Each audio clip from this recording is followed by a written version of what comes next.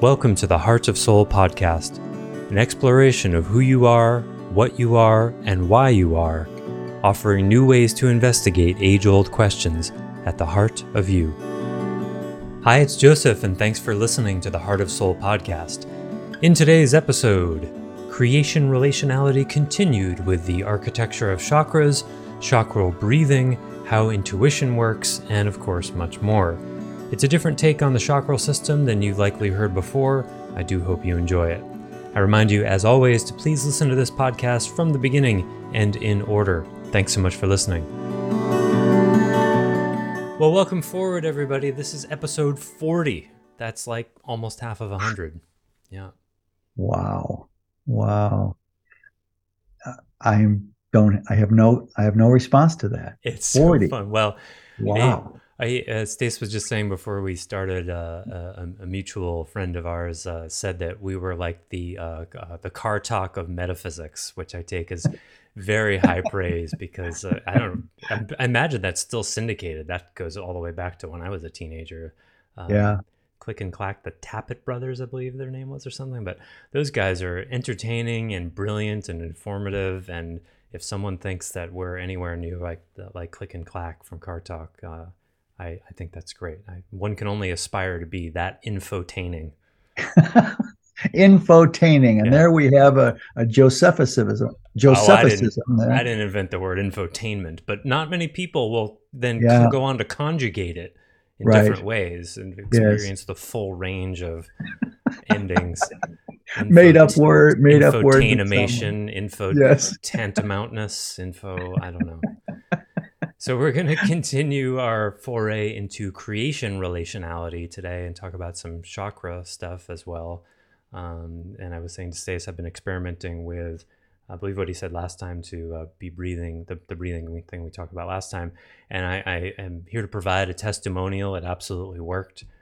So good, I couldn't do it for longer than about 5 minutes at a time. But where should we start today? Well, let's... We sort of dropped a bomb in some ways last time about there only being 6 chakral structures, with 1 and 7 being the one themed chakra system, just like there's themes associated with 2, 3, 4, 5, and 6. 1 and 7 has a theme of holy wholeness. And that's a 6th chakra. And so it has that. If there's 6 chakral structures, then there's with colorful pinwheels at the end of each end. Then we've got, of course, 12 chakral pinwheels, and that structure makes it a lot easier in one way, or it takes a whole different tack on self-healing modalities by utilizing this plumbing system. If we can use it, pranic plumbing is a good moniker for it, because with the 2, 4, and 6 being innies, in other words, coming into you at the front of you and into the back of you, those innies can be linked to an inhale part of the breath. And 1, 3, 5, and 7, those chakral structures are all yogic, moving away from the body, from the front and the back. And those can be the exhale, an exhale dynamic that can be linked to the breath. When you start using, in other words, Identity offers a general title of Avraprana for chakral body, third eye type of activity. And in Avaprana, an Avapranist can help people magnify, certify, and codify specific things going on in their world across the hood board. In other words, personhood, sagehood, or sainthood. But in this case, Joseph had a great asked me a question about how he could quicken or ameliorate, depending on what mood he is in any day. He's standing on the precipice of pre-dual / non-dual awakening, and it's crazy making, because in these days, awakening to the pre-dual non-dual is governed by a yin dynamic, and it goes in slow motion for most people. And that slow motion can create, for someone like Joseph, who tracks minutia, pranic minutia, can create consciousness of strange and irritating kinds of disabilities. Strange and irritating disabilities. Yes. Strange and irritating really aptly describes a lot of my experience of human existence recently. Yeah, that's strange and irritating. Oh. Okay, so let's just use Joseph as our first example of how avrapranically, avrapranas can guide someone, whether it's a personhood, sagehood, or sainthood domain, to the next level, past the envelope that they're going through at the moment, pushing the envelope, whatever stage that is. There's some chakral. You can utilize the chakral pranic plumbing system, which I'll describe a little more here in a moment, to help you to the next stage of anything you're going through, which we've not had that kind of elemental usage of the chakral system, because we haven't had a really emotive-based paradigm looking at it. You know, I feel like I feel a little guilty for bringing us back into sagehood a lot, because that's what's going on a lot for me. But here's a follow-up question on the now thing we talked about. I think this was last time. Yeah, last time. The sainthood versus sagehood now.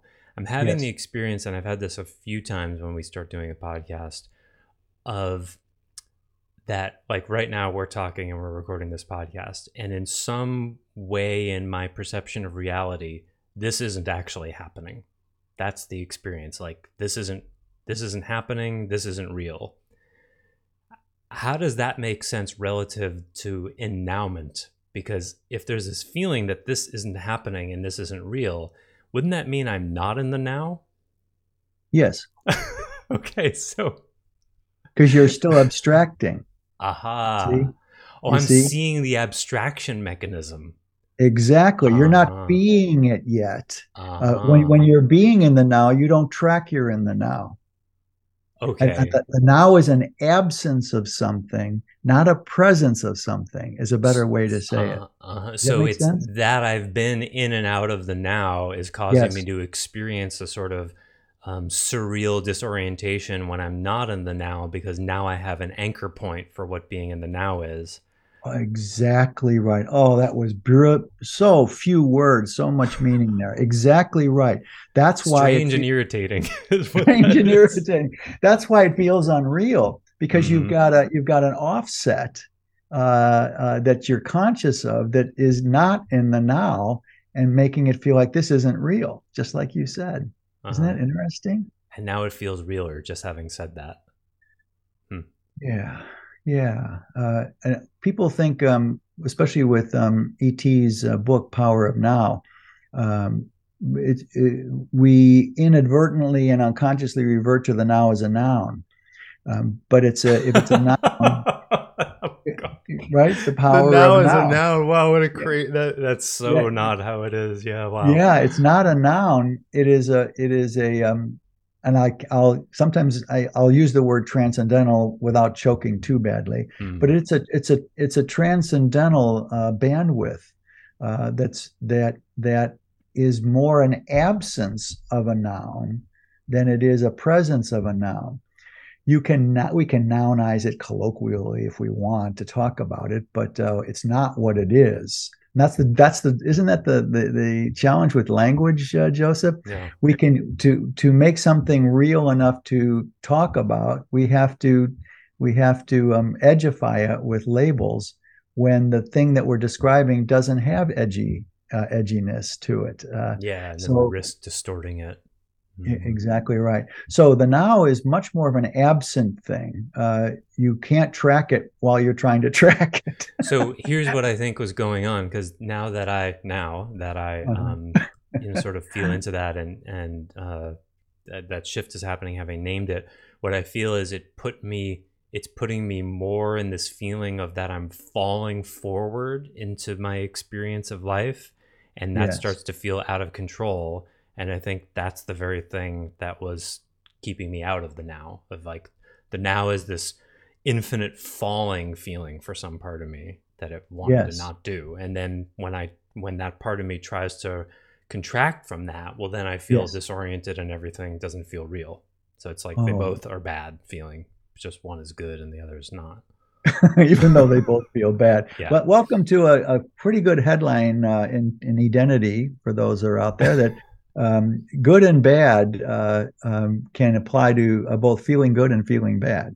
Yes, that's So, why, though, I said to Stace, and I'll say it again here. The last episode I titled "The Necessary Descent into Personal Hell," yeah. and so there are many different facets of that gem. And here's another one. Well, one more comment about what you just said about falling forward. Um, we're conditioned to feel from in the front of us a substantive world, Oh right? God. A substantive world. And when the now starts slipping in, it literally voids the substantive world. So you feel like you're falling forward into an empty. See, because It's the substance like the floor falling out from under you, except it's a in the wall front. in front of you. It's the loss of the nounification of things. Exactly right. Mm, So the loss of the nounification of things noun. puts us in contact with the non-substantiality of the now, which is space and time, space and time. And we'll create that falling forward feeling because it's an absence now carved out of the substantiveness of the world in front of us, full of light and dualism and experiential energy and all that stuff. Mm. So, yeah, we can decode pretty much um, most of the items of the human condition one way or the other. Yeah. So, It's been my experience. Yeah. so Joseph is in the slow motion track of pre-dualizing, non-dualizing awakening, and because he's so perceptive and articulate with etheric energies, uh, he is going through this in slow motion, as we say. So I gave him a little assignment, and I'd like to decode what it was and why, going right back forward to the chakral system. And His we did do that on air last time, I think, but it probably stands to be reviewed. did we? Oh, I I think forgot. so. Yeah. But anyway, Well, I'm sure people will yeah, hear it it again. was. Let's just real quick. Yeah. It was about asking Joseph to see what happens when he breathes in the fourth chakra, middle of the chest, from front and back as best he can. A lot of times you can practice by breathing in through the front one and then breathing through the back one separately until you can get them both at the same time. It's just a matter of practice. It's actually not as hard as you might think.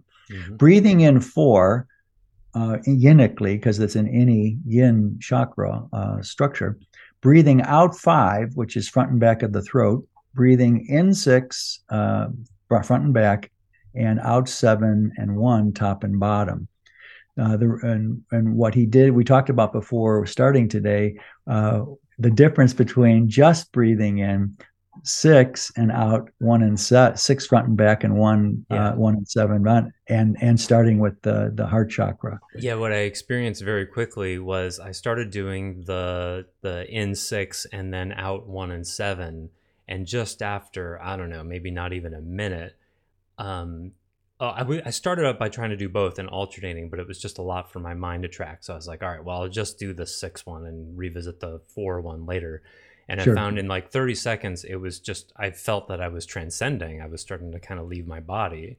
And then I remembered why you said to do the 4 one. And I was like, oh, this is important because you have to do both, or otherwise I'll be disappearing out the top of my 7th chakra, which is what an emotive wound-based part of me wants to do.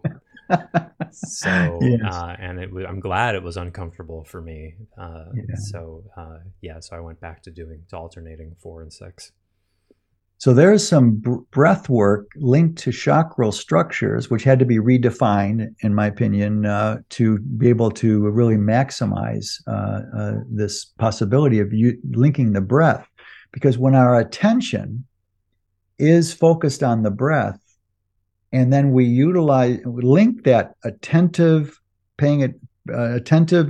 focus on the breath and link it to the way the chakras are already inflowing and outflowing, you can do a whole host of things that help ensoulment. I'd like to just to give a quick overview of the whole system of why that works that way. There's 5 basic. We'll only talk about. Let's just talk about the front and back and top and bottom right now.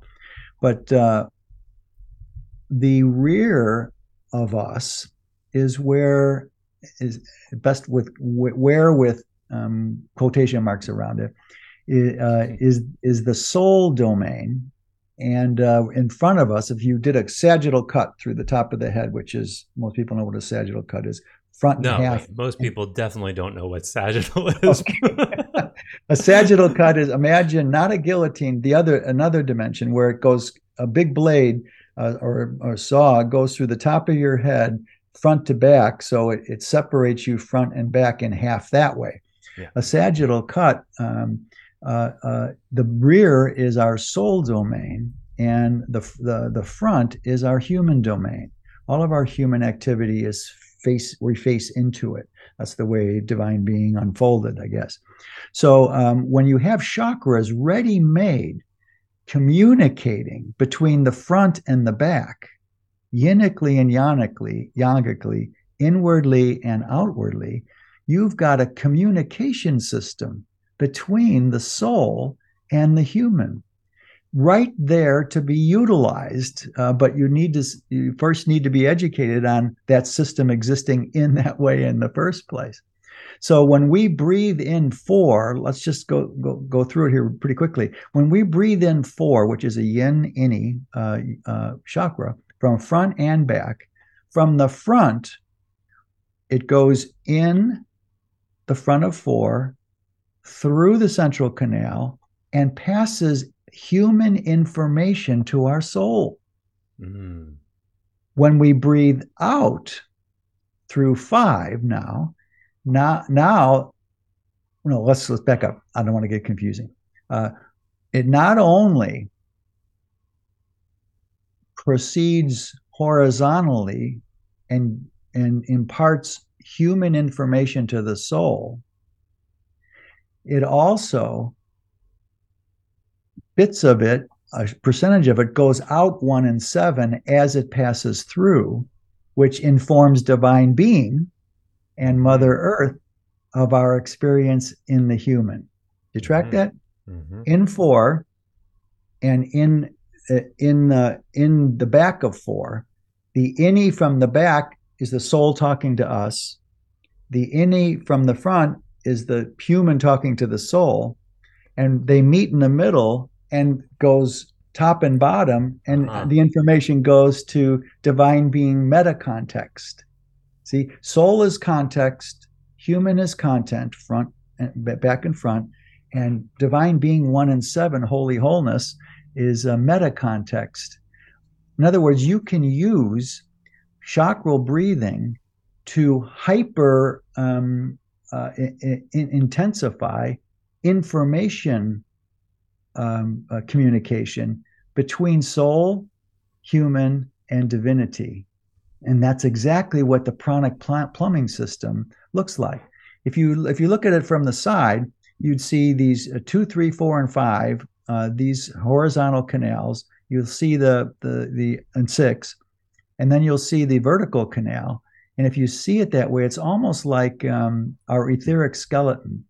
It's a through which the inside of the bones or the channels is not bone marrow, of course. It's prana. These are tubes.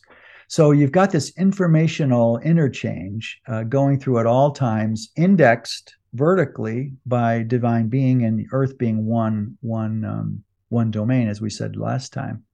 And the rest of the information, think of it, our two going in from the front is sending information to the central canal about our sexuality and our creativity, and then that gets registered, goes shoop, right, and also in from the back. The soul is adding its experience in the past or in the present of sexuality and creativity, I see. different than the human So this is version. like the plumbing architecture of ensoulment. It's the paths Yeah. through which ensoulment actually happens. It's a beautiful way of putting it. And to have this at our fingertips is extraordinarily helpful in helping us quicken our ensoulment by, unfortunately, also counter illuminating resistances. In other words, Mm-hmm. if you start breathing in two from the front and the back, breathing in from the back, the soul is going to have information for you for how soul does sex or creativity. And if Mm-hmm. you're breathing in from the front of two, you're going to have your human experience talking. That gets Uh-huh. shot up the elevator to seven and up to seven and down to one, to same domain, only two different poles. And what you're going to do is by sending it that way, you're going to enhance divine being's guidance to talk to you about. Because where it dissonates, it's going to sort of light up in your experience. You're going to, where the soul and the local personality are at odds, you're going to feel that. Exactly. Breathing in for two, sorry, from front and back, and then shooting it up and down in one and seven uploads our creative sexual dynamic that we're whatever bandwidth in or frequency where it's happening now, right to divine being, and the divine being will through the earth, through the front end, activate your heart chakra to start to digest its guidance. I know I'm being a little obtuse here, but I'm touching different bases here to try to get across this complex but actually pretty simple system, and why breathing in certain scenarios, uh, Joseph you might be able to come up with a couple of roadblocks in any Well, three of the hoods. I have And an example right now that just hit me. I was feeling the back of four versus the front of four, and the first thing that hit me is that the back of four doesn't like how closed the front of four is. uh-huh. There's a dissonance there. The back of four is like, why aren't you caring more? Is sort of the words I would put it. It's like, why aren't you risking caring more? And there's like two different points of view there. And the front of four, I can feel the fear there that is the answer to that. Sure. And as a little add-on to that, perfectly described there, and exactly what we're trying to say here, which again, I apologize for some of the obtuosity to it. Well, we're the car talk of metaphysics, so we get to do Yes, that right. now. Oh, that's right. How many people are technically familiar with the workings of an automobile? Yeah. Why it all works. Hey, that was a famous NPR show. If it can be if that can be well received, then so can this be. Sure. For yin beings, let's just do a little sidebar on that one. On four, Joseph, especially yin-based beings in this lifetime, women, or a male who's got a lot of yin in his 1/3 yin. What can happen here is that when we can either underdo closeness and vulnerability in four, or merge too much in relationality with four. When we're merging with four, what we're doing is selling out three, our personal power. You see, it's overshadowing our personal power. Someone who is a rabidly codependent. I can't live without you. If I stop seeing you, I will die. To exaggerate, has a far too wound-based fourth chakra, and a completely wound-based, undervalued three chakra, which is the center of personal power. Well, the reason Which, we have by this, the way, is what we're taught it should feel like when we're falling in love. Let's just insert that there. we yes. just recast like, a couple thousand years of conditioning about falling in Thank love you. and how that's supposed to be in one Yeah, sentence. I forget what world I'm talking with sometimes. That's why I'm here. Thank, thank you, Joseph. Thanks. So, in other words, what chakral breathing can do, along with dharma and either sage, saint, or personhood, depending on the domain, what it can do is illuminate these kinds of deficits where the ideal would be our personal power is strong, and which is a yogic self dynamic, and four is a closeness and vulnerability chakra.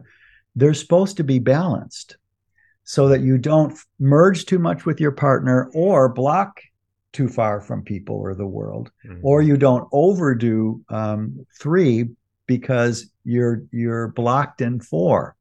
So you can, all these kinds of things get illuminated to an avapranist when they look at your field or ask you to breathe through certain chakras and then report what you sense, which is what you just did there. So in that sense, what an avapranist might say is, okay, what's your name? Oh, Joseph. Yes, Joseph. There's a couple of possibilities here. I see there's a lot of aeration going on through seven, and you've got in fact, it's aerating seven so much you're not conscious of how much six information is going in because it's drafting.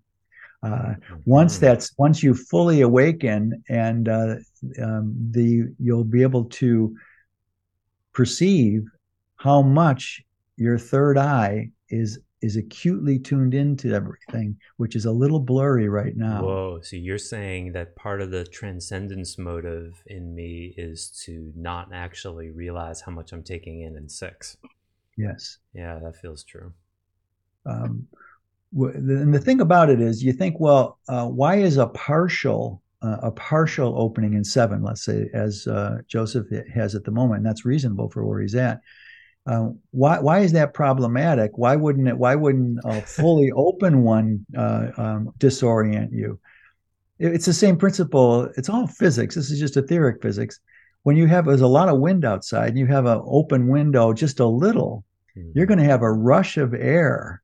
You're going to have a whistling. You've got dissonant energies here as the pressure outside and the pressure inside whistle through with a lot of turbulence. Whereas if you open the windows all the way, and the pressure inside the room and outside the room equalizes, you don't get much flow or much dissonance. They equalize and balance out, which is why they tell you to open windows during a tornado. Yeah, right. Open all the windows. So there's not such a big difference in outside low pressure and inside high pressure to blow out your walls. But what's so cool about that metaphor is in both cases, our protection mechanisms, that's the last thing they want to do. Well, there's a tornado outside. Close all the windows so it doesn't get in. We do that on an emotional level too. Like, oh no, this thing is coming to get me. I need to keep it out. Like, yeah, exactly. So that's why a partially open seven for Joseph will dull his conscious tracking of how much information is going in six, which, as he so humbly said, his protection doesn't want him to know, because he had to stop that information in some way, if he could, just to survive and learn to be a human being. Joseph's third eye is every bit as developed as his beloved's, who's off the charts on her third eye accessing. So I was afraid of that. Yeah, part of me was afraid of that. I've been thinking about that very thing recently. Yeah. So I know this is a little hard to describe in words first time through, and a lot of it needs examples to really drive it home. But the headline here is, seeing this chakral pranic plumbing system in this way opens up a whole domain of chakral doctoring, where self-healing, and if you have an avapranist at hand that you can consult with, who can see the flows and what's going on, link it to the experiences that certain test breathings do in an avaprani, let's say, then things can be diagnosed much more quickly and definitively, and steps taken to treat whatever is going on. So again, I'd love to be able to flash a graphic here of this, but if you can imagine, second chakra, all the yin chakras are inhale, metaphors for inhaling, and all the yogic are for exhaling, which means the first you have to have an inhale before you can ever exhale, right? And then you need an exhale in order to make room for the next inhale. But sequentially, you need an inhale to get the whole thing started. You can't inhale, you'll exhale yourself and you'll just die. So inhale is the more primary, which is why it's a yin dynamic. It's inward breathing. So when you in breathe, you are yinically relating to life. Then you breathe out. Let's say breathe in 2, breathe out 3, breathe in 4, breathe out 5, breathe in 6, breathe out 1 and 7. In other words, 1 and 7 go last. The first chakra that is inhaling in that sense is 2. Now, I would have called 2 1 because it's the primary place that we inhale pranic energy from our front-facing life. Is through 2. It's the first one. It sets all the others in motion, even though you can breathe separately between all of them. But I would call, since 1 and 7 are one dynamic, I would have called the second chakra 1, the third chakra 2, which is just different nomenclature, but it's the same reality, just different frame. So the whole point of all of this is, look what we get when we drop that bomb, Joseph, last podcast, about 1 and 7 being one spirit domain with just differing density poles, instead of 2 separate worlds that we were all taught for the last 1,000 or 2,000 years. A mundane world and a supernatural world, or a mundane world and a non-dual world, not world. Either one of those. They're fundamentally different, but they're not. And they're all part of one spirit domain, because nothing can be outside of God. Yeah, I still having waves of insights about that, like the significance of how we've, personhood paradigms work on being human and being here, and spiritual paradigms work on the spirit domain. But if structurally the 1 and 7, what we're calling the 6th chakra, are actually one system, then it means architecturally those can't be separated ever. Yes. That's just enormously significant. It is, and it was hiding in plain sight. You know, even for me. I mean, I operated and have been doing Avaprana with people very effectively with the old system in some way, because you can learn how to work with the spins of the chakras to actuate growth and help healing, and sometimes get rid of entities that have attached to certain wounds in us and get them out of the field. And for a random oblique validation of that, I told you this already, but I think it would be fun. My girlfriend, who generally likes her name not to be named on this podcast, but she, as Stace recently said, has an enormous third eye. And when I said after that podcast, I said, boys, as we recorded it, boy, Stace dropped a bomb today, that there are only 6 chakras.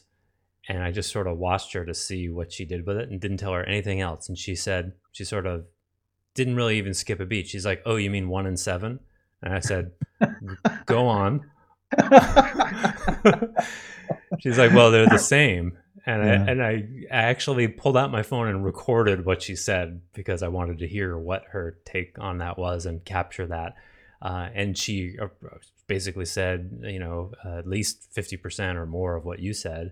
And she didn't seem to take in the significance of it. And I said, right, that's fine. And I said, well, like what? I mean, I didn't even know what to ask. Like, how did you get this? She's like, well, that's how it's always looked to me, but nobody ever talks about it that way. So I just didn't say anything. Like, wow, is there acreages of information in that statement, right? Oh my God. I'm I just turned 71 in October, and it took me all this time to notice that I had blockages in my personal that didn't allow me to see it. And once that happens, I saw it. But here, she's been seeing it her whole life, and she's a lot younger than me. So there's the power not only of yin, but the power of her gift is. And a gift that large, I've met not many, but several people with a gift that large. And it really is just as much a disability and a nightmare as it is a superpower that you would want to acquire. It's a disability. It makes it very hard to be centered in your human or centered in your soul when you're overwhelmed moment to moment with a flood of information that goes inward in six. So when someone wants to bet on a World Cup, who's going to win in the World Cup, you might think a psychic shoots a beam out of six to read out the system and see if he can see ahead in time. That's not how it works.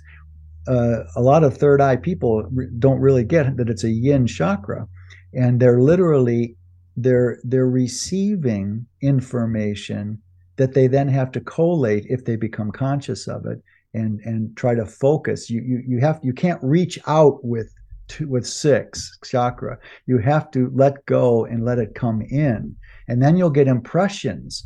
It's like imagine the inside of your head is clay, and you're in a sandstorm, and there's a hole in your forehead, and the particles of sand are going in six and interacting and embedding themselves in the clay inside your head.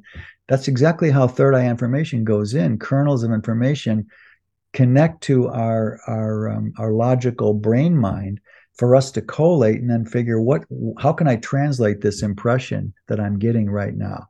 And most of the time it comes in clairsentience, which I'll talk about next here.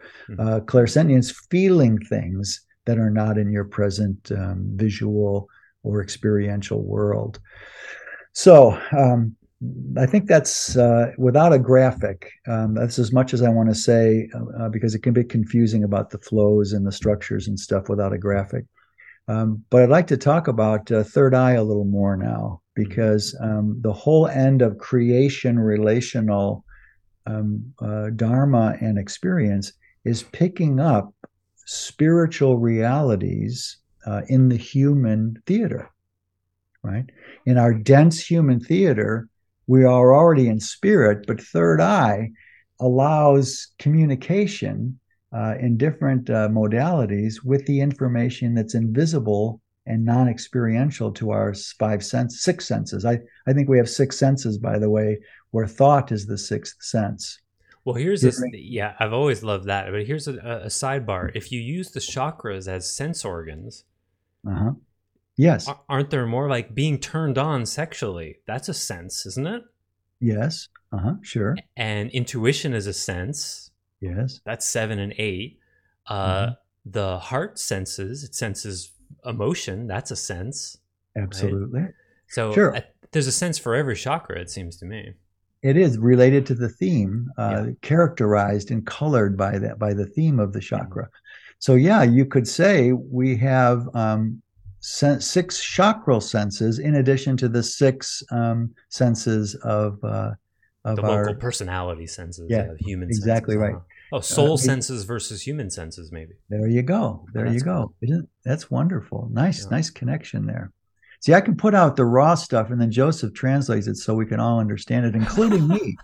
Sometimes including me. I'll get downloads like this, and I'll spew out raw material, and Joseph will smelt it right away as it comes out and shapes it. Like a refinery. Joseph's a walking informational refinery that smelts my raw information into applicable rubber meets the road dynamics. So, yeah. Well, thanks. Senses. I'm happy to be smelting. Yes. So the third eye is fourth and sixth. Let's talk about those for a moment because they're very similar. They're both yin chakras, and they're only separated by our willfulness in 5. 3 is our seat of personal power for identity. And 5, its next consequent yogic chakra, is the use of our personal power through will. So if a person has issues with their thyroid or their vocal cords that are sort of inborn, or they get diseases there, they're underwilling. Their will is either, well, it could be either overused or underused to create dissonance for thyroid cancer or these things. These are all contributions.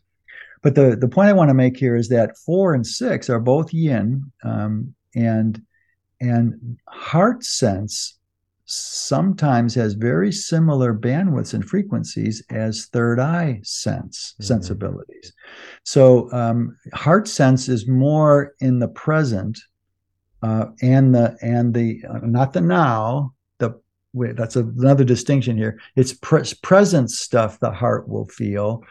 And when you're sensing, oh, I think my friend Joseph is eating oatmeal right now, which sometimes I get what people are eating sometimes. That would be a you can't third control eye. what information comes in. Yeah. No, I you often can't. foresee what bills I'm going to receive in my mailbox for some reason. I'll just see it like, okay, thanks, the divine, Right. for showing me what I'm getting in the mail today. Like, Yes. So the distinction here is what the heart receives information that's in your present world and present location.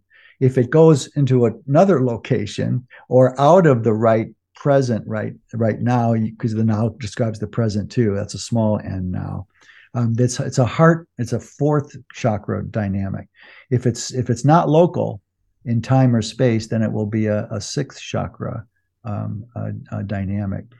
So someone who has been opened up in personhood, Joseph, which is reducing ever more thinly the block over fourth chakra that we all are engineered to have, because we didn't get heart food sufficiently in childhood from any parenting, any styles of parenting, even with parents who did the best they could do. We're underfed because unless a parent, as we said in earlier podcasts, has created an emotional, spiritually mature heart, they don't have the milk to feed children. Not milk, it's bad metaphor. Cow milk for kids. What is this?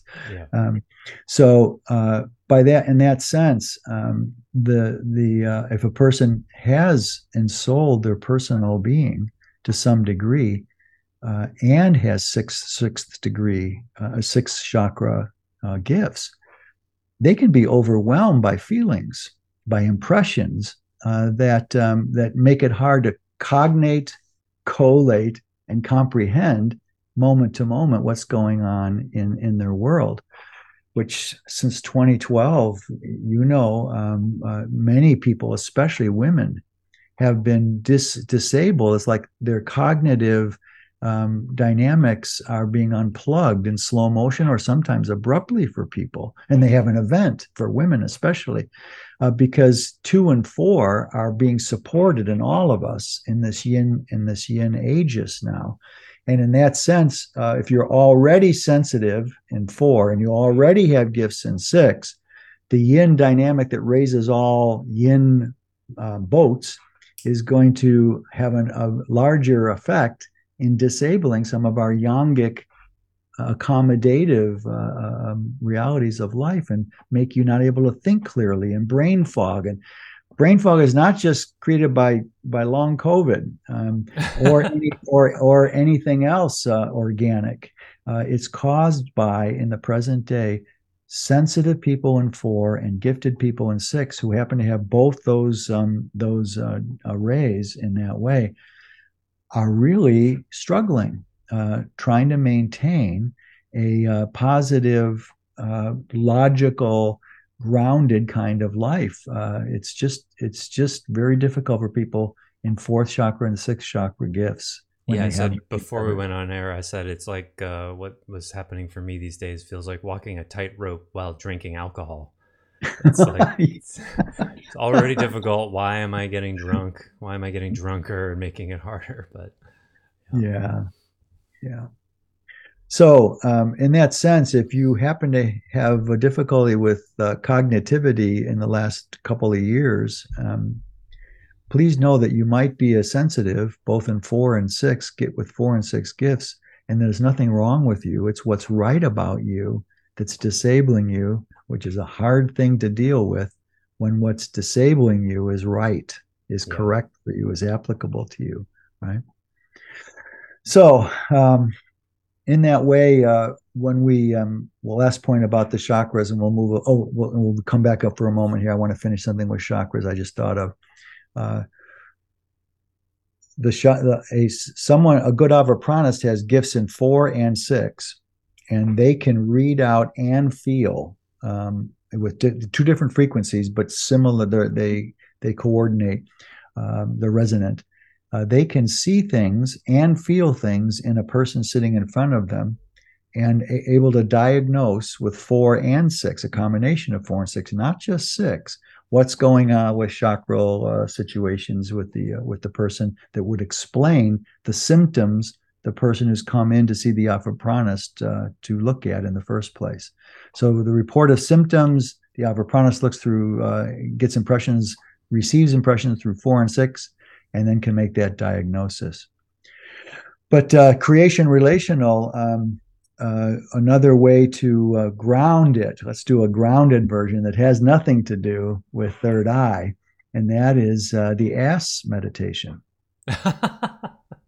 Remember the ass meditation? Ass meditation, of course. Yes. Yes.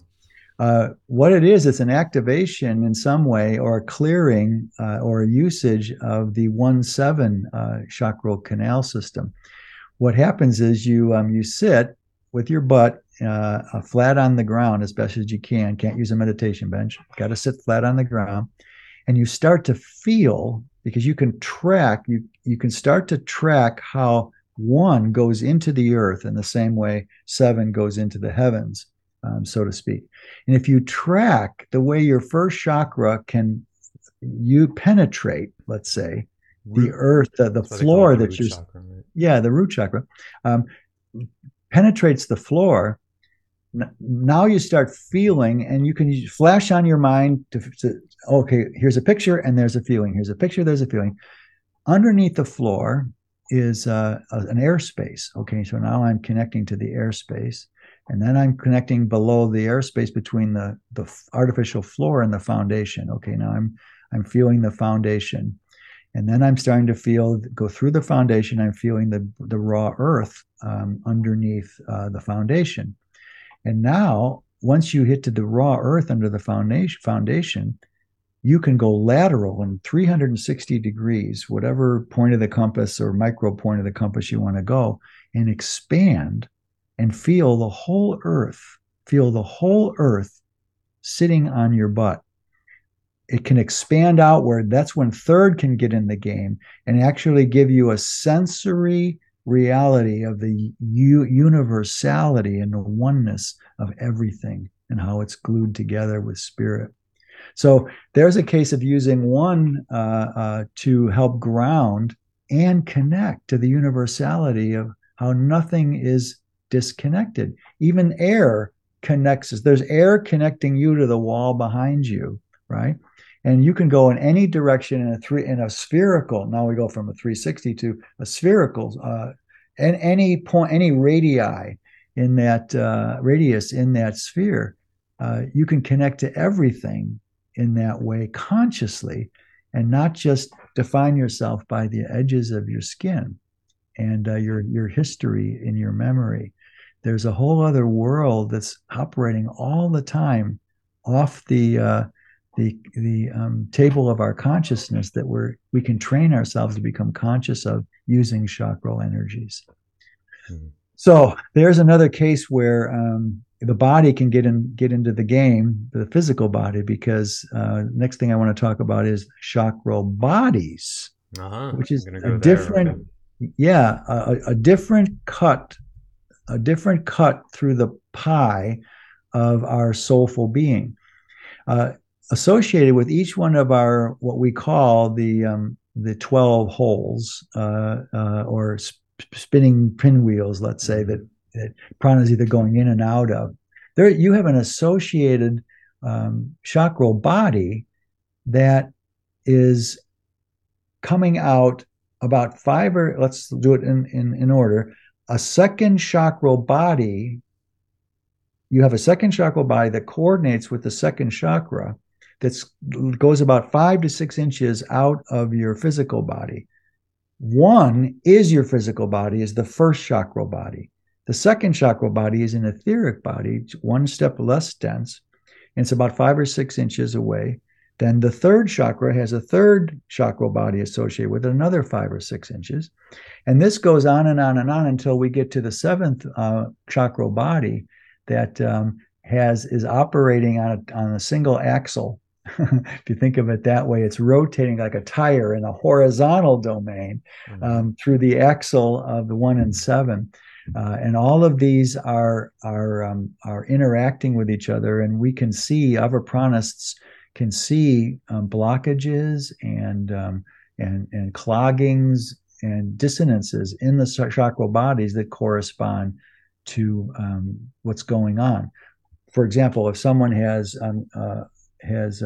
splenic problems, which not many people do, it may be an injury to the spleen and it can't heal, you could not only look at the third chakral canal system, which goes horizontally, you can look at the third chakral body and see if there's something in the chakral body that needs to be massaged through or rubbed out or lifted out, just like chiropractors and massage therapists do when they rub out contractions in your musculature or your tendons. And so, these chakra bodies is what most paradigms would call auras, right? That's what people are seeing. Well, that's what they can sense. Yeah, what we see. Yes, thanks. The chakral bodies, and they're glowing with the same colors as we associate with the chakras, faint colors. But you see a rainbow thing around the head and shoulders of people, the aura, or sometimes a little lower in the body. Those are the chakral bodies glowing. So it's a different dynamic, but another whole domain of our soulfulness that an avapranist can utilize to try to help folks with emoto-energetic, emoto-spiritual issues. And also that these chakra bodies are aspects of the soul, because the body is inside the soul. So when people talk about someone's aura, which we would say someone's chakra body, that's not something the body is putting out.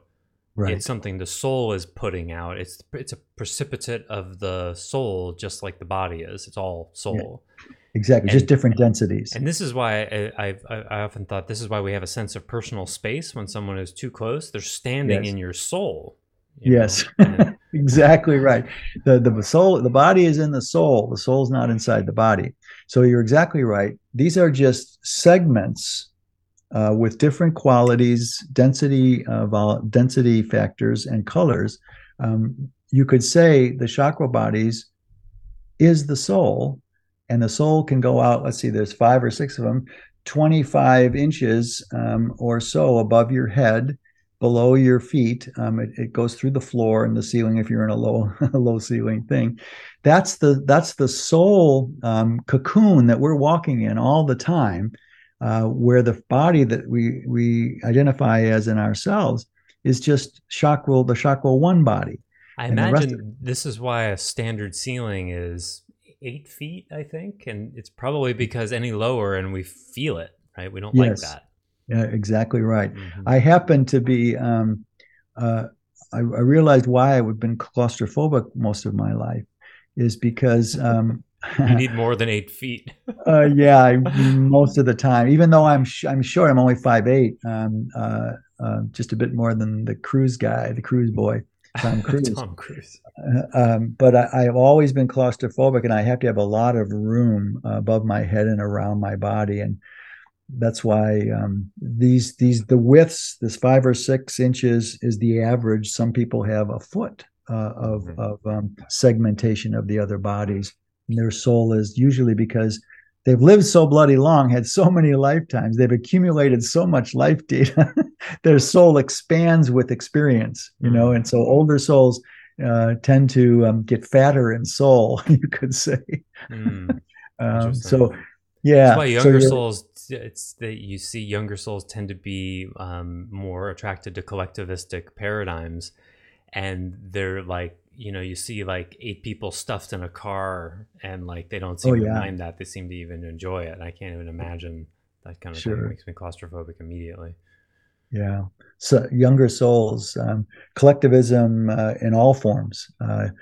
Only younger souls buy into collectivistic philosophies Mhm.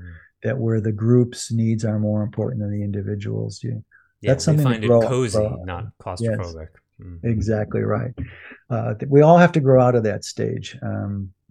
But one day, one lifetime, so that we now start prioritizing, start pivoting on the other end. Healthy, mature, emotionally mature self-interest is more important than group interest that we grow in.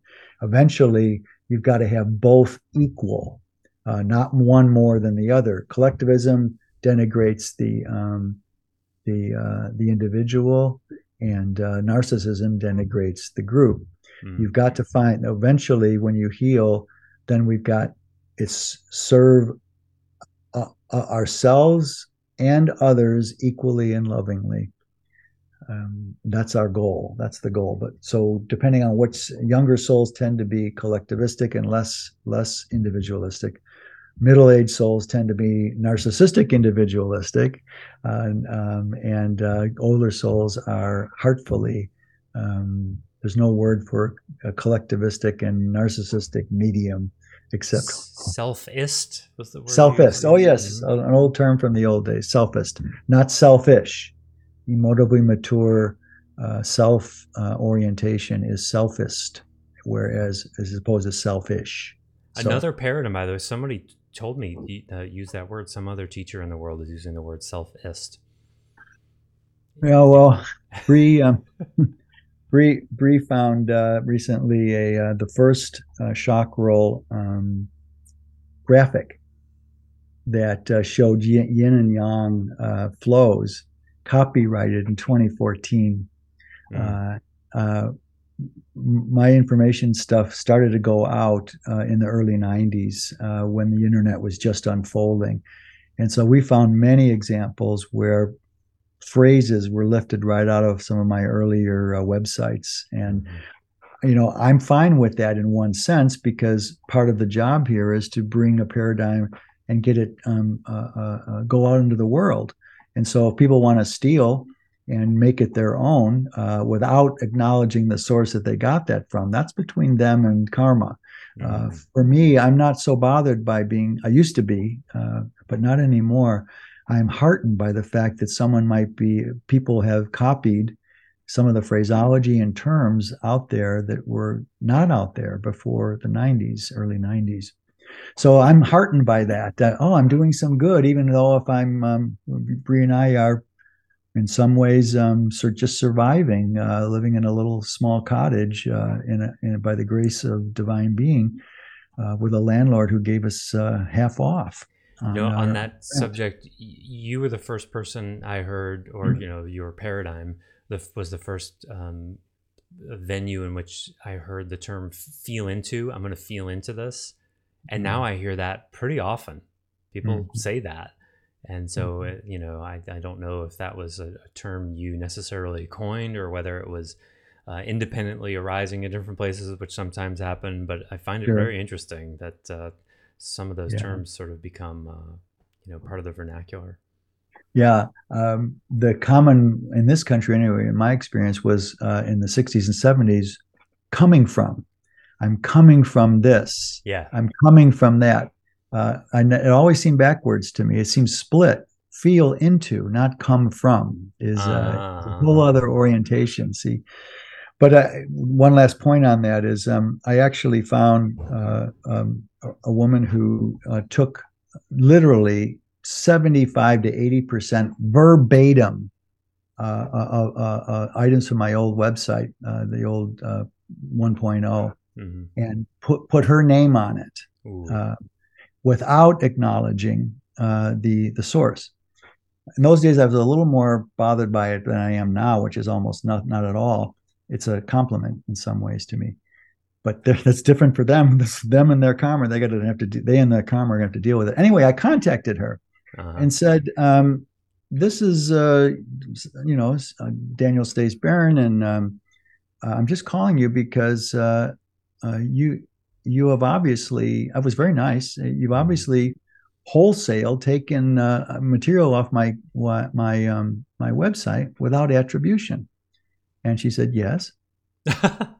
And I said, well, there's some sort of integrity issue here. There was copyrights on the website for many of the pages, not all of them.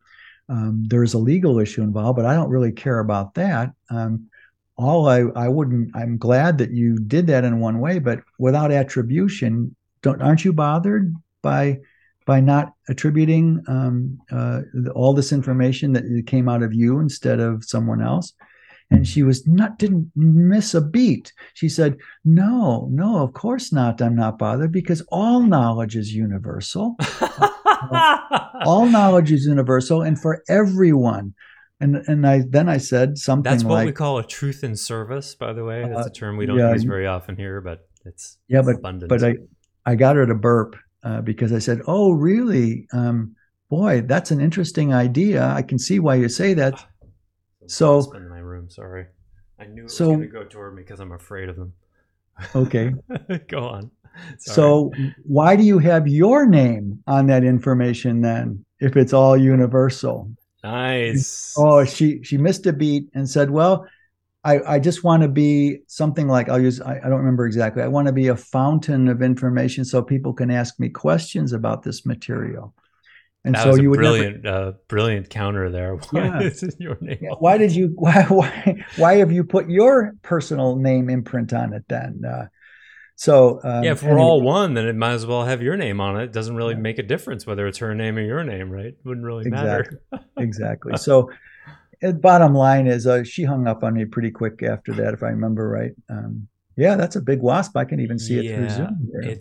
There's a wasp in my room.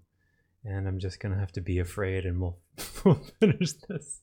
Do you want to, we can pick up again if you want to catch it, and we can stop and start again. Yeah, let's pause it here. And we want Joseph at the top of his game here. Yeah. Wasps are nasty, especially in Maui. Yeah, so hold on, I'll get a jar. Okay. We were talking about universal knowledge. Right. So we're back to, let's go forward to the next little topic here, a subtopic, and that is the 5 kinds of abilities we have good words for that describe 5 dimensions of third eye activity. There's clairvoyance, which most people know. You see things, literally you see things that other people can't see, or you can't see with your physical eyes, clairvoyance. Clairaudience, which is hearing things that other people can't hear.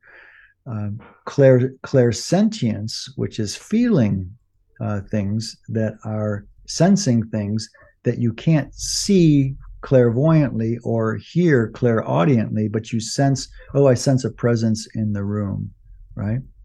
Then there's this is a tough one to say, clairolfaction, which is smelling things that are not in the room. I frequently, over the years, I'll smell a really strong, if I'm doing a read on someone, all of a sudden I'll stop and say, wow, why am I smelling lilac so much? And the person will slap their forehead and say, my God, I had one in my backyard when I was a kid, and I just love that smell. So that's clairolfaction. Let's smell. Sorry? Taste. Yeah. I always forget the Latin. There's a Latin. Yeah, the Latin. What is it? Where you literally taste something that's not there that you shouldn't be tasting. Clairgustatorialness. Something like that. Yeah, I always forget that last one. I should have looked at it before our podcast. But so those are all things that are correlates in the etheric to our body senses, all connected. But third eye has remote, non-physical experiences of things that are perceivable with third eye access. Yeah, typically people think in terms of clairvoyance is the most popular one that people think of. But it seems like most people lead with clairsentience. That tends Yeah, to be sure. how it works for people. They feel something, especially women. Yeah, I was aware as a kid. Here's a couple of good examples of how powerful this can be. I had a really good friend for a while. She was very gifted in the third eye domain, and she remembers very vividly an amazing experience she had as a kid. That had a playmate that was another girlfriend who she spent all sorts of time with, had long conversations, sat in trees to. I really respect this woman's gift. And we had long conversations. At one point, she talked to her parents. I believe, if my memory is right, when she was older, and talked about this girlfriend that she had. And the parents looked at each other, or one of the parents, I don't remember, said, "Well, that was just a made Yes, up she was like friend." a teenager, and she just Yes, said, I remember the story was she said to her parents, like, whatever happened to so and so? And her yeah, parents were like, that was your imaginary friend. Like, that yeah. person didn't exist. And she'd never realized that. Yeah. That's how deeply she experienced clairvoyantly this Hmm. other being. And so this was hugely disorienting for her. Bless her heart. Imagine getting the news that this person you thought was flesh and blood, it was that dense to her eyes. That's Yeah. how deep her gift went. And so when you clairvoyantly see things, of course, they'll, if you talk to the wrong medical authority, they'll want to slap some Thorazine on your stat. Mm. So a lot of third eye stuff, we could easily see how all the witch trials and all the things that happened with the Catholic Church and persecuting and killing women who were more gifted than the men in black, who were wearing Catholic robes, was simply gifted women, and they were seeing things and feeling things that males, especially Catholic males of the time, couldn't sense. And so let's get rid of them. They're evil. They're dark. Here comes another whole dimension of these gifts of clairvoyance, clairaudience, clairsentience, whatever, is that many people who experience them are terrified by them. Yeah. Terrified because they're of unknown origin and unknown substance. They sense they're real. Sometimes they can even see the edges of them. But if your person has not been educated that this gift is neutral, that you're going to see things, it's only your emotional conditioning in some ways that causes you to contract away from the interface of experiencing with them. When I was a kid, I had similar, not nearly. I knew they were opaque beings. I didn't think they were real beings. I had seven little dwarfs, little gnome kind of sweet gnome You beings mean around opaque my or bed. like translucent? Not Both, solid. Oh, okay. not solid, opaque, translucent. Yeah, they had edges and they had features, and they were about 3 feet, 3.5 feet tall, and they were around my bed every night before I went to bed. And I asked them once, why are you there? And I would sometimes they'd be talking to me, and I would go out. I'd get up, and I couldn't go to sleep. I'd go out to my parents who were watching Jack Paar at the time, talk show, and said, "Hey, my friends are bothering me. Can you tell them to shut up?" And my parents would say, "Oh, you're sleepwalking here. Come Uh, back." And so I didn't know. I had them till they were around me perceptible till I was 12, and this was clairvoyance, and I heard them speaking to me clairaudiently, and I sensed their good nature and their care for me, clairsentience. And at 12, they said they had to leave because I had to have some room to. I was 12 years old. I started to get a little hair under my arms and elsewhere, and they said, "Well, but don't worry, we'll be back at 24." And so they left, and I spent the second half of the 12th year and the first half of the 13th year crying. hmm. And my parents were very brutal with me that way. They called me Sarah Bernhardt, Oh which God. was a famous ovary motor Yeah. actress in the 20s. I remember telling this because of the real life impacts of this stuff. They left me, and I had an anchor since I was born, basically, since I was a kid, of a spirit, a group of spirits who were buffering me from some of the frequencies of the earth that they wanted to shield me from until I could handle them. Mm-hmm. So, and I just cried and cried and cried. And at that point, I started to man up, as it were. I was shamed by my parents, and so I manned up and went on my merry way, liking girls and going through all normal teen kind of stuff. Repressing your emotions like a normal teen. Like everybody does. Until 24, when I was living in a flat, and all of a sudden they came back. Mm. And I forgot that they were there until they showed up again. Only now they weren't little gnomes about my size. They were grown, tall, skinny beings, but they were the same 7 beings. And they just wanted to come back and keep their promise, and said, that's it. And of course, I knew I couldn't tell very many people about this, which is why people who have gifts like this can be made to feel crazy, because they'll repress these truths and they start choking on etherics. Then they literally, to the degree you resist them, that they will accumulate in you. Their effect will accumulate if you resist them, and they'll become more and more problematic, because what you resist persists. The same principle happens. And then they left pretty quickly after about 20 minutes of conversation. Bree and I now, again, clairaudience, clairvoyance, and clairsentience happening. There's a tribunal of 5 female souls that have been around Bree for a while, and we've consulted them 2 or 3 times a month. And the amazing group of yin souls, giving us some really deep and abiding kinds of guidances in some tough times that we've had.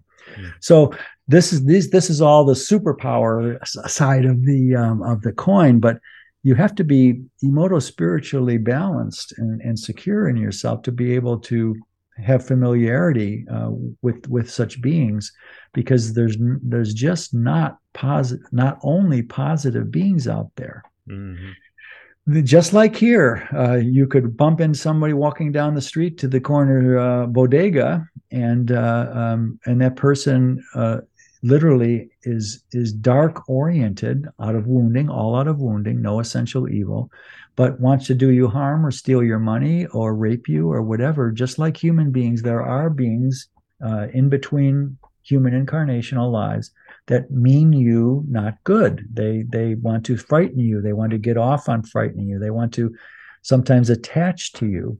And I just like to say to people out there who might have this gift and are a little freaked out by it, is that these beings have no power over you except the power of fear that you give them. They only have power to make you afraid if you are already afraid of such entities. I used to clean houses for some bank back in the day, where I would go and clean old houses of spirits. And I've told you this story before. I think I might have mentioned on the podcast. I'll say it once more. I remember all the time. I was never afraid of them, because when they were showing me hugely ugly and dismembering and bloody and gory and horrible monster faces, I wasn't frightened. I said, "Wow, you must be really suffering. Look at that look on your faces. You're grimacing and showing your snarling teeth. What's going on?" That's the way you clean houses. You don't throw white light at them. You don't say, the power of Christ compels you. You don't do any of that exorcism stuff. You simply love it away. They can't stand bandwidths of love. It's the other side of the universe. That's where all of our tales of vampires come from. And they have to go. They can't bear the sun. They've got to get back in their graves or where their crypts before dawn. It's the same principle with these entities. They just can't stand love and light. So that's the best way to clean them. But that means a gifted person can't be afraid of their gift. And so how to deal with this is different for everyone. But in the end, when we learn how to emotionally resonate positively with these gifts, It is a gift. It's a real boon for helping people, especially who have a combination of etheric issues, third eye issues with their childhood wounding they're trying to heal. You I've can always help. found it really funny how there are like TV shows like ghost hunters, and like they go to places to try to get a ghost on film, and like we've heard there's a ghost here, but when you open Mm. your third eye you realize there's like 10 or more times many of them than there are human beings on this planet, and Oh the yeah, discarnate spirits don't have to be looked for. They're in the room with you right now, probably 5 or 10 Constantly. of them. And There were two, for example, exactly right, Joseph. I'm glad you made that point. Uh, uh, Trying to measure etheric energy is like using a microscope to look at the moon. It's the wrong tool. When 9/11 happened, there were two gifted women psychics living in New York, and they were going about their day, and all of a sudden, there were hundreds and hundreds of souls coming through their flat because beings on the other side can see when you notice them. They can mm-hmm. see when you notice them, Yeah, and so they had just been in the twin towers, and they were screaming in disorientation. They had some people had some advance time to deepen their terror. They knew they couldn't get down the stairs. sure. Several people jumped out of 90-story windows. Yeah. But they were just so disoriented. They were all dead now, and they were streaming into a place where they could see these others, and they were swarming around these two women psychics. And bless their hearts, they did with grace best as they could to try to, okay, go this way, go that way. You're not in body anymore. It's all okay, but it's a big shock. So take go look ahead and follow the light wherever you see it. And if you see only darkness, you're looking in the wrong direction. Really good directions for these two women. They were exhausted for a couple of days after that. So, Another example of this I've noticed is when there's a retail location that keeps turning over where nothing succeeds in the place. It seems like every town has one or two places like this. mm-hmm. It feels to me they feel like energetic sinkholes, like a bowling ball and a blanket kind of thing, Good and they're call. haunted. Yeah. There's Yeah.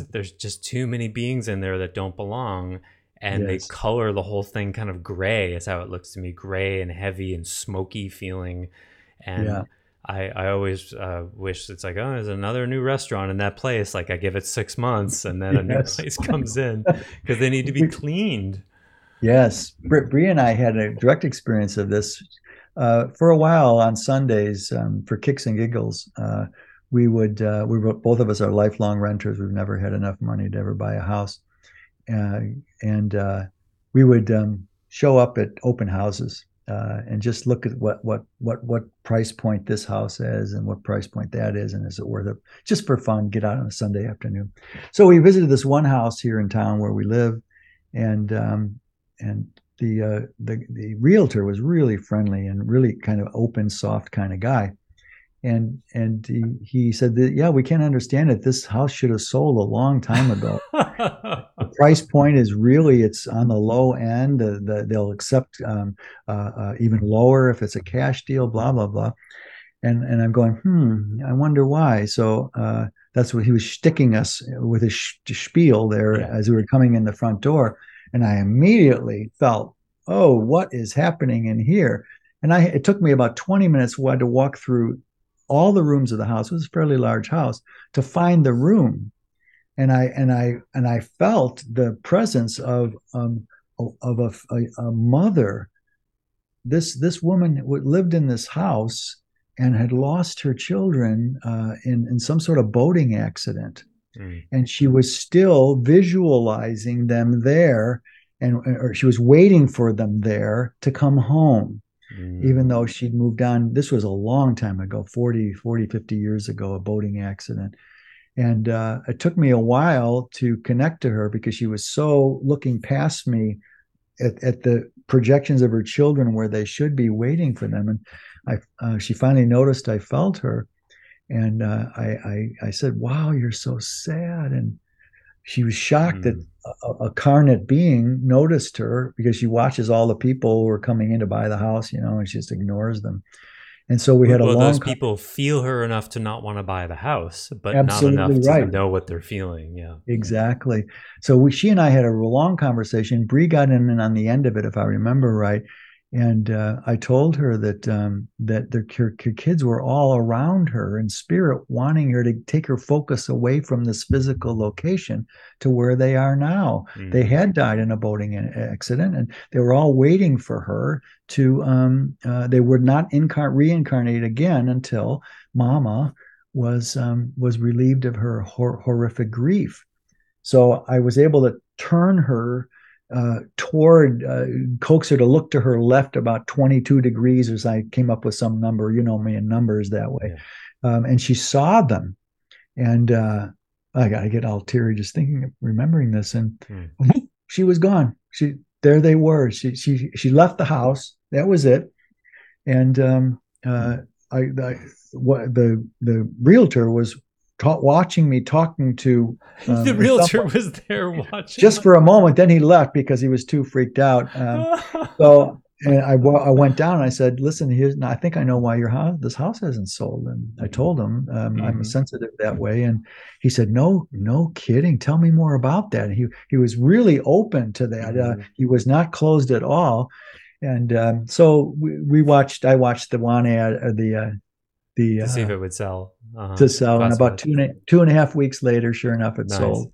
Well, and that leads me to a question because I've done stuff like that too. And, we use the word haunted as if it's malevolent, but they're just wounded, just like people are. Right. Why is it seems to take so little for them to get oriented and disappear like that, go where they're supposed to go? Whereas a human being who was stuck like that would need like, a year of therapy typically. Why is it seems like so little goes so far when we do that? Because of the lack of density. Uh, Ah, right? the conditioning isn't as thickly No, no. intertwined. Uh-huh. Right. They've got more information than we would be ensconced in gravitationally dense physical bodies. Mm-hmm. So, in that That's so sense, interesting. Wow. yeah, and you know what? Most of them are suffering so much, and they're so happy Yeah. in some ways to get someone to help them. You got a lot of leverage. Yeah, yeah, Yeah.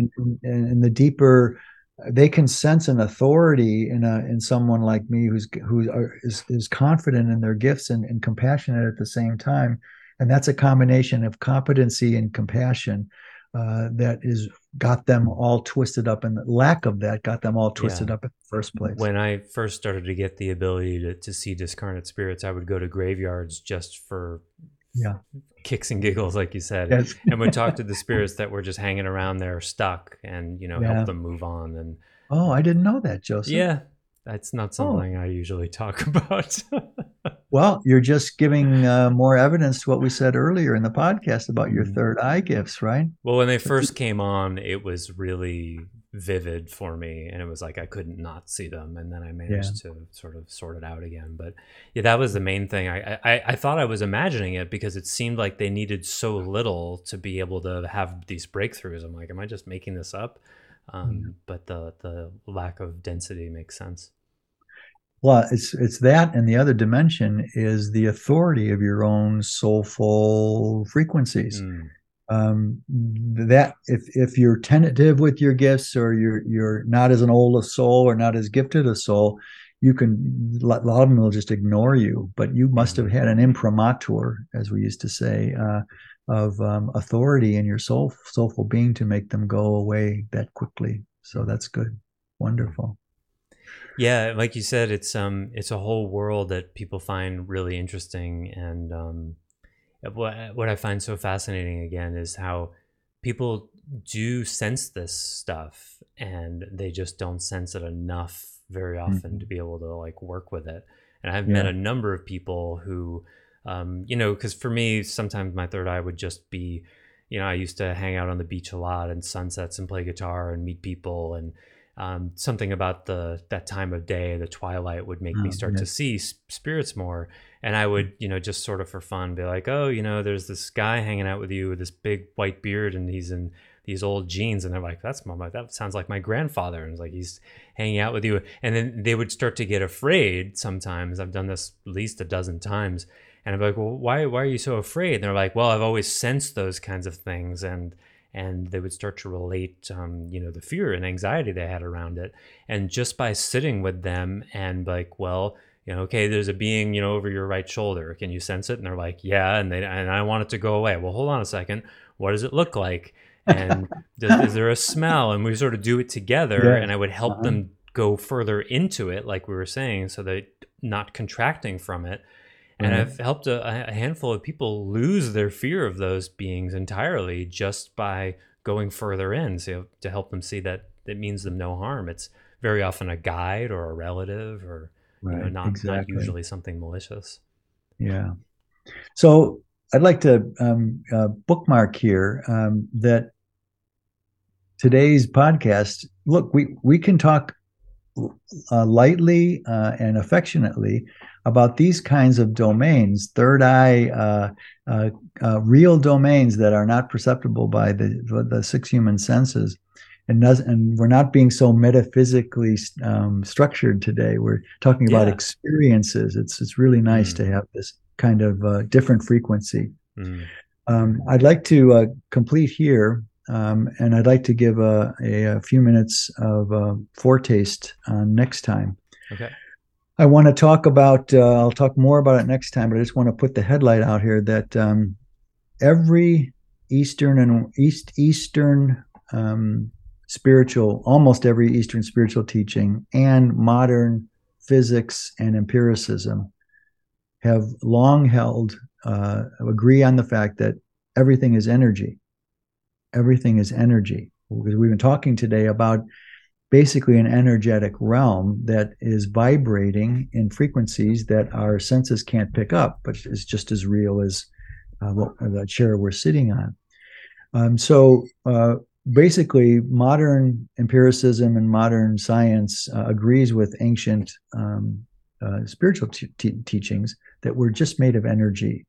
And a subset of that is that emotions are just funny, sticky forms of thoughts, and are just energies also, just like thoughts. Just like our physical being is all made of energy, our thoughts are made of energy, and all of our emotions are made of energy. And so once we accord or go along with that, then we can use will to relate to these bad thoughts, or thoughts that you don't want to have, or these emotions you don't want to have. And we can choose our way out of experiencing them or thinking them. And this is all based on an idea that I am energy, therefore I am. Everything is energy. I am energy, therefore I am. And identity is firmly planted on a very different assumption that there is something upstream of energy, that energy is made of, that we can't map with any microscope, electron microscope in that sense, or anything they measure now, electromagnetic measurements of quantum foam, for example. Upstream of all forms of energy is something divine that we call, identity calls Ichor, Eichor. I borrowed it from the old Norse legends of the ichor of the gods, the blood of the gods, Ichor. I just added an E on the front of it for emotion. So I want to talk more about Ichor because when we're talking about chakras and creation relational interventions, we're talking about being able to access and utilize Ichor. You know how to do it. It's upstream of energy, meaning it can make operations on dissonant energies that energy itself can't unwork. In other words, you need something out of, if you got like Einstein said in this domain, you can't solve a problem in the same domain it was created. Energy itself can't really unblock problems with energy. They're too much a part of it. You've got to get outside it and reach in to get underneath the energetic patterns and learning to access I-core can do that. So I want to talk about how we're not made of energy. We're made of I-core, where it comes from, and how it informs the whole paradigm of identity next time. Wonderful. Okay. Look forward to that. And here's the moment where I wish we had some call-ins. Hey, I had this experience. Yes, we're good. Yes, caller. Yes, Bob from Mississippi. You're on with us now.